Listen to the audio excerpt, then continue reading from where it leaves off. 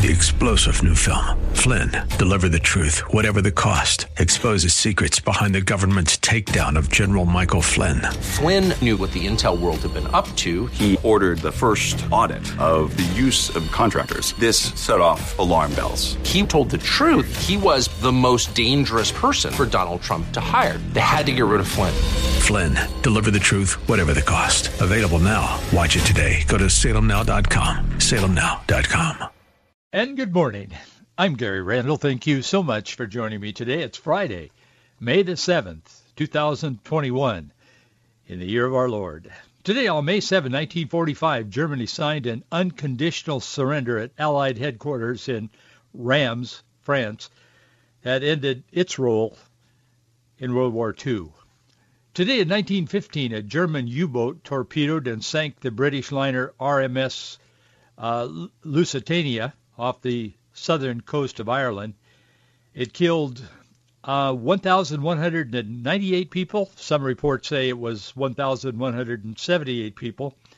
In either case, it was a lot of people, including 128 Americans. There were about 2,000 people on board, and the ship is said to have sunk in 21 minutes. A real tragedy. Today in 1939, Germany and Italy announced a military and political alliance known as the Rome-Berlin Axis. Today in 1946, Sony Corporation had its beginnings. In the beginning, they called it Tokyo Telecommunications Engineering Corporation. I think probably Sony was a better name to go with. Today in 1963, the United States launched the Telstar 2 communication satellite. That changed TV forever. Today in 1975, President Gerald Ford, he formally declared an end to the Vietnam era. He was in Ho Chi Minh City, formerly Saigon. The Viet Cong celebrated its takeover. Indeed, they did. I was in Vietnam in 1975 as well, and 76 and 7 and 8 during those years. And they did indeed celebrate. They told the people they had defeated America. And the people believed it. A lot of them did. Some of them did not. They were trying to escape to come to America, and many of them did, thankfully. As millions across our nation heeded the call to prayer yesterday, a National Day of Prayer, our president, in his presidential proclamation, failed to even mention God or Jesus or Christianity. It's the first time in history that a president has given the official proclamation for a day of prayer and not even mentioned God or Jesus Christ or Christianity or all of the above. That's a striking contrast to the words of President Lincoln, who lived in times not unlike our own times. Lincoln told our country in his time, we have forgotten God. He said, we must pray to the God that made us. Mentioned God 7 times as he proclaimed a national day of prayer and fasting. I'll come back to that in a moment. Biden simply forgot God, or he decided not to mention him at all, or he had someone write his proclamation and he never even looked at it. He just submitted it. I don't know. What I do know is that the failure to mention God is more than just a slip of the tongue or a writing error. It is a sign, it is an indication of where we are in our country today. Proverbs chapter 29, verse 2 says, when the righteous are in authority, the people rejoice. But when the wicked beareth rule, the people mourn. There was mourning across the land yesterday and again this morning.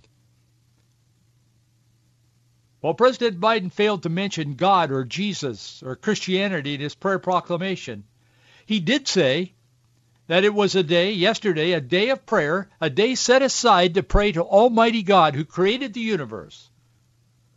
President Biden, while not mentioning any of that, he did say it was a day when Americans of faith can call upon the power of prayer as they confront racial justice and the existential threat of climate change. He also included in his words the late Congressman John Lewis.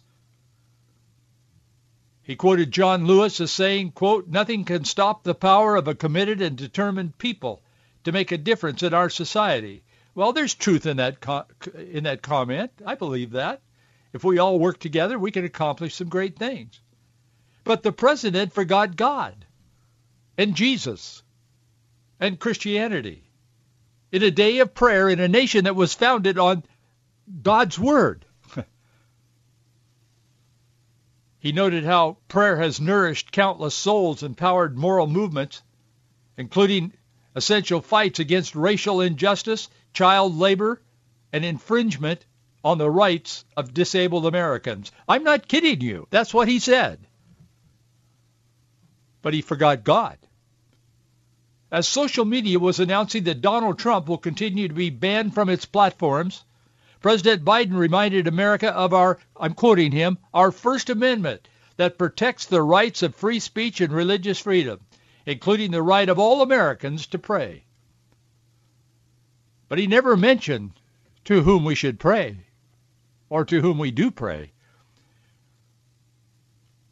And it's true that we can pray and we do have freedom of speech as long as our religious beliefs are in sync with the current secular progressive ideology, and as long as you restrict your prayer from public events, schools, and most anywhere publicly anymore, and keep them in the building that's called the church, because we now have freedom of worship. That's very different than freedom of religion or religious freedom. Separation of church and state. President Biden forgot those freedoms come from God. Catholic Vote, they tweeted that Biden is signaling that he supports coercing doctors into performing abortions, gender transition surgeries, even if doctors object because of their faith. That's true. He is. And they are concerned. Doctors are expressing. I get a lot of comments from the Christian Medical Association in particular because we have supported them.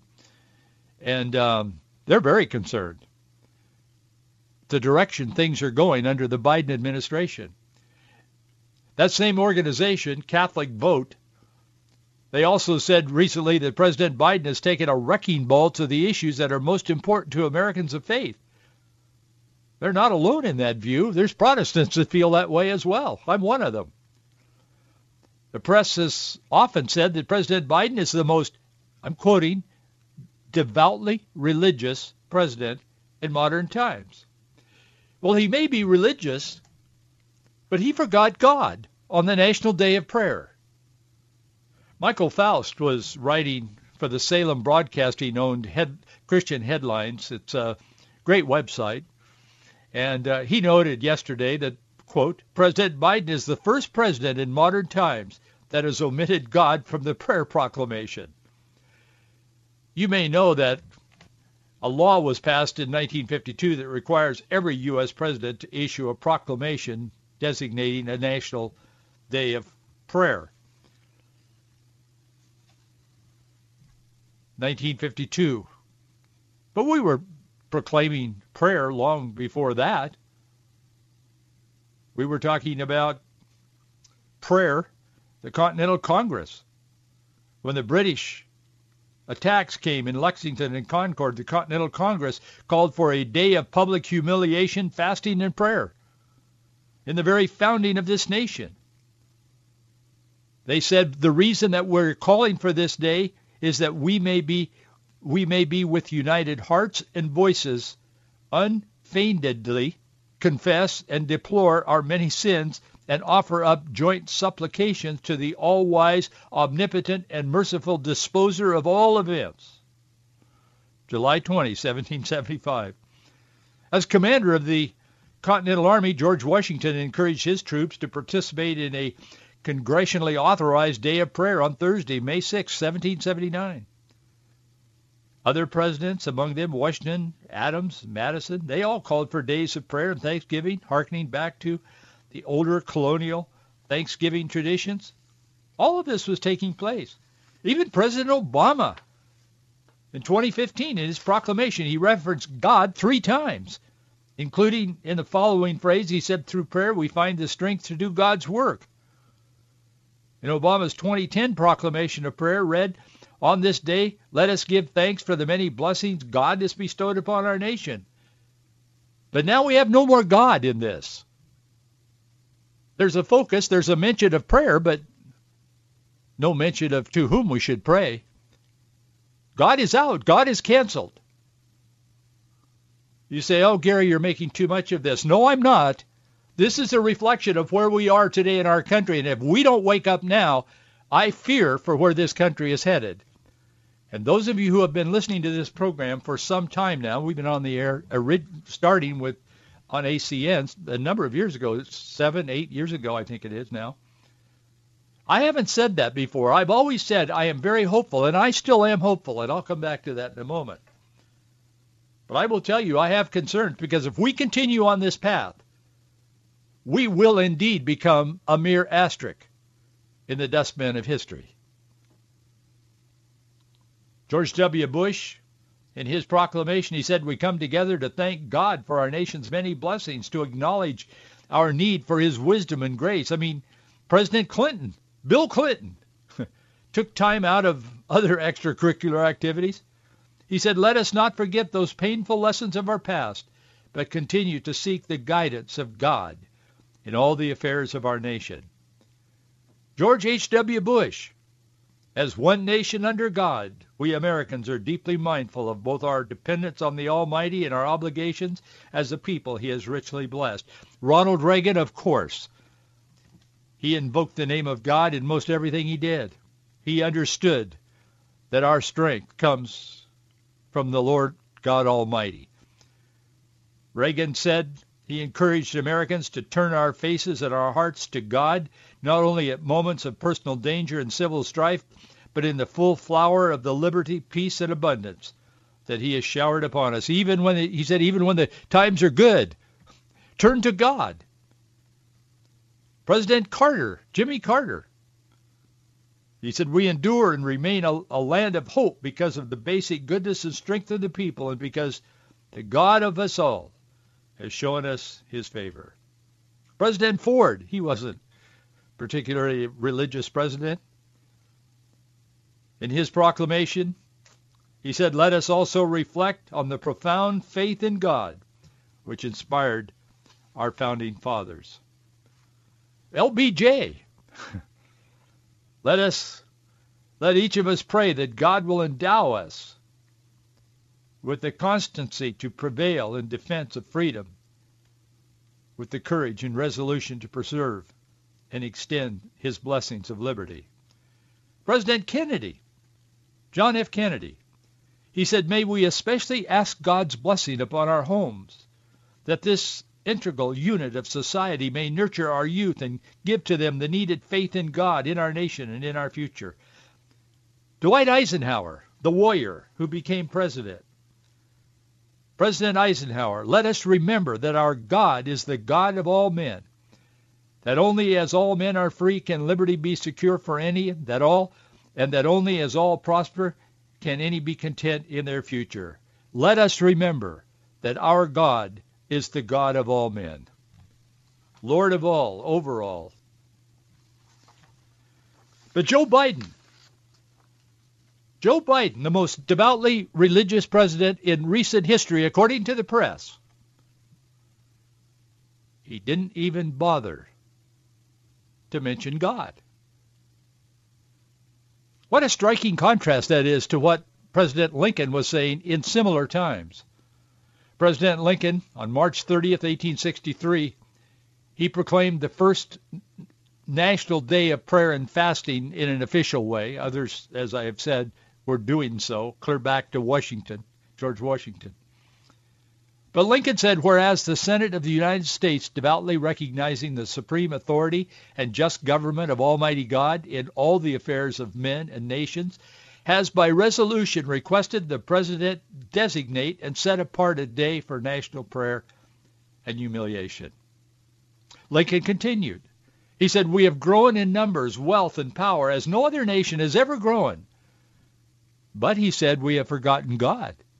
In fact, he referred to God or the Lord 7 times in his short proclamation, in addition to several other passive references to God. The president is the only president, Biden, in modern times to forget God in a prayer proclamation. But thankfully, yesterday, tens of millions of people across our nation did not forget God. Lincoln told our country in his time, "We have forgotten the gracious hand which preserved us in peace and multiplied and enriched and strengthened us. We have vainly imagined in the deceitfulness of our hearts that all these blessings were produced by some superior wisdom and virtue of our own. Intoxicated with unbroken success, we have become too self-sufficient to feel the necessity of redeeming and preserving grace, too proud to pray to the God who made us." Is that why we skipped God in the White House this year? I don't know. Former Vice President Pence, he offered a prayer yesterday, of course, filled with Scripture, talking about one nation under God, praying that our differences be set aside. He said we must appeal for God's grace and his blessing. President Trump, speaking at the Susan B. Anthony List conference earlier this week, he was talking about praying to God. And nobody ever said Trump was the most devoutly religious president of all times, but he probably did more for Christian people and Christian policies in America than any president in recent history. But even he was talking about God and our dependence upon God. Many other leaders did as well. Dr. James Dobson, the founder of Focus on the Family and now the founder of Dr. James Dobson Family Institute, he was talking about his and his wife Shirley's involvement in the National Day of Prayer over the past 25 years. She has been chairman of that. She isn't anymore, but she stepped aside, but she has been. He said, "I can't recall a time in history when the President of the United States was in more desperate need of God's intervention." Does he know that? However, Jim Dobson, now 85 years old, he was quick to point out that light always overcomes darkness. He said, Jim Dobson, he said, "But the darkness will not prevail. Though I fear what may become of this nation, there is one thing I know with great certainty. The God of Abraham, Isaac, and Jacob lives. In him we have placed our hope and trust. We will praise him and call on him to bring healing to our land, to mend what is torn and to restore what has been lost." He said if there was ever a time that America needed prayer, it's now. He said we serve a good and powerful God, one who can accomplish all things. Should we ever cease to plead for his intervention? No, we should not. Of course not. But our president forgot God, or Jesus, or Christianity on the National Day of Prayer. Founding Father Patrick Henry said, "When people forget God, tyrants forge their chains." God's word says, "If my people who are called by my name will humble themselves and pray and seek my face and turn from their wicked ways, then I will hear from heaven and will forgive their sin and heal their land." I'm standing on that, and I think many of you are today as well. I hope all of you are. America did. This wasn't about critiquing the president. This was about a deep concern, not just in our emotions, but in our heart of hearts, as deeply as we can feel.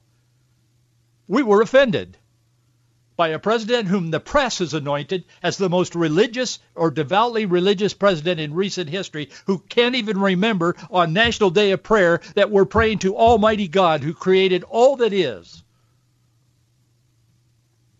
Or he simply didn't even read the script. before he proclaimed it? I don't know. But it should be deeply concerning, because even the President of the United States is not so busy that they should forget God. That leads to a place we don't want to go in this nation. That leads truly to what Patrick Henry, a born-again Christian who was homeschooled by his parents and became one of the most fiery, most influential speakers among our founding fathers. It was Patrick Henry who looked out on the shoreline on America, on the America that was being newly formed. And he said, see those ships out there? I'm paraphrasing him. He said, those aren't cruise ships. They're not here to take us on a vacation. They're here to destroy us from Great Britain. He said, these are perilous times. He said, we have got to stand up and we've got to fight. He said, there is no debate over whether or not we should start this revolution to free ourselves from this King of England. And he said, I don't know about you guys here, talking to the people assembled in Virginia. He said, but I'll tell you one thing. He said, give me liberty or give me death. Where is that fire? Where is that conviction? It's lost in this administration. Every 4 years when we say, well, we Christians have got to get out and vote, we're not kidding. Elections matter. This was one of those times when it mattered. But may I repeat, if my people who are called by my name will humble themselves and pray and seek my face and turn from their wicked ways, then I'll hear from heaven and forgive their sin and heal their land. That's a promise. God help us. God has something different in mind for our nation than those who are in power today in our nation. I understand I'm treading on thin ice by saying this publicly in today's environment, but it must be said. And I thank you for allowing me to with your support. We wouldn't be here without it. And I thank you for standing with us. I thank you for allowing us to say what we say on the radio. I'm not trying to be sensational. I've been around a while in the ministry my entire adult life. It's about the kingdom of God. It's not about me, but it's not about being afraid to speak the truth. Straight talk. We need to awaken. This culture is taking us to hell in a handbasket faster than anyone realized. And those that are the far left, atheist-leaning type people, the Bernie Sanders, who said he's probably an atheist. I'm not putting words in his mouth. They're standing gleefully, clapping and cheering this man on who stumbles from day to day, in and out of his office. And a national day of prayer comes to America, America of all countries. And the man that we elected, supposedly, can't even remember, or chooses not to, even acknowledge Almighty God, who is holy, holy, holy. God help us. But if my people will pray, things will change. It doesn't matter what the Oval Office does or does not do ultimately, because God is in control. I want to shift gears now. Other than that, I have no opinion about the National Day of Prayer. May Patterson wrote a piece. I want to share a part of it with you in the time that I have left this morning. May Patterson is an author, a speaker. You may know about her. She speaks. She's pretty involved with like Bible Study Fellowship and some of those organizations. She said she listened to Paul Harvey's So God Made a Farmer, and it inspired her, and she wrote this. So I'm crediting her because she wrote this, but I'm going to share it with you. She says that at the dawn of time, God needed someone he could trust to love his precious children. So God made a mother. God said, life will often be harsh. I need someone with a gentle touch, someone who can brush a tear from a downy cheek of a newborn and gauge a child's temperature without the aid of a thermometer. I need someone who has a special knack for soothing, who can kiss away pain and soften blows, someone who will hold her child's hand firmly until she has to release it tearfully on the first day of school. So God made a mother. I need someone who will care enough to gather daffodils and put them in a vase so everyone in the house can enjoy the first blooms of spring.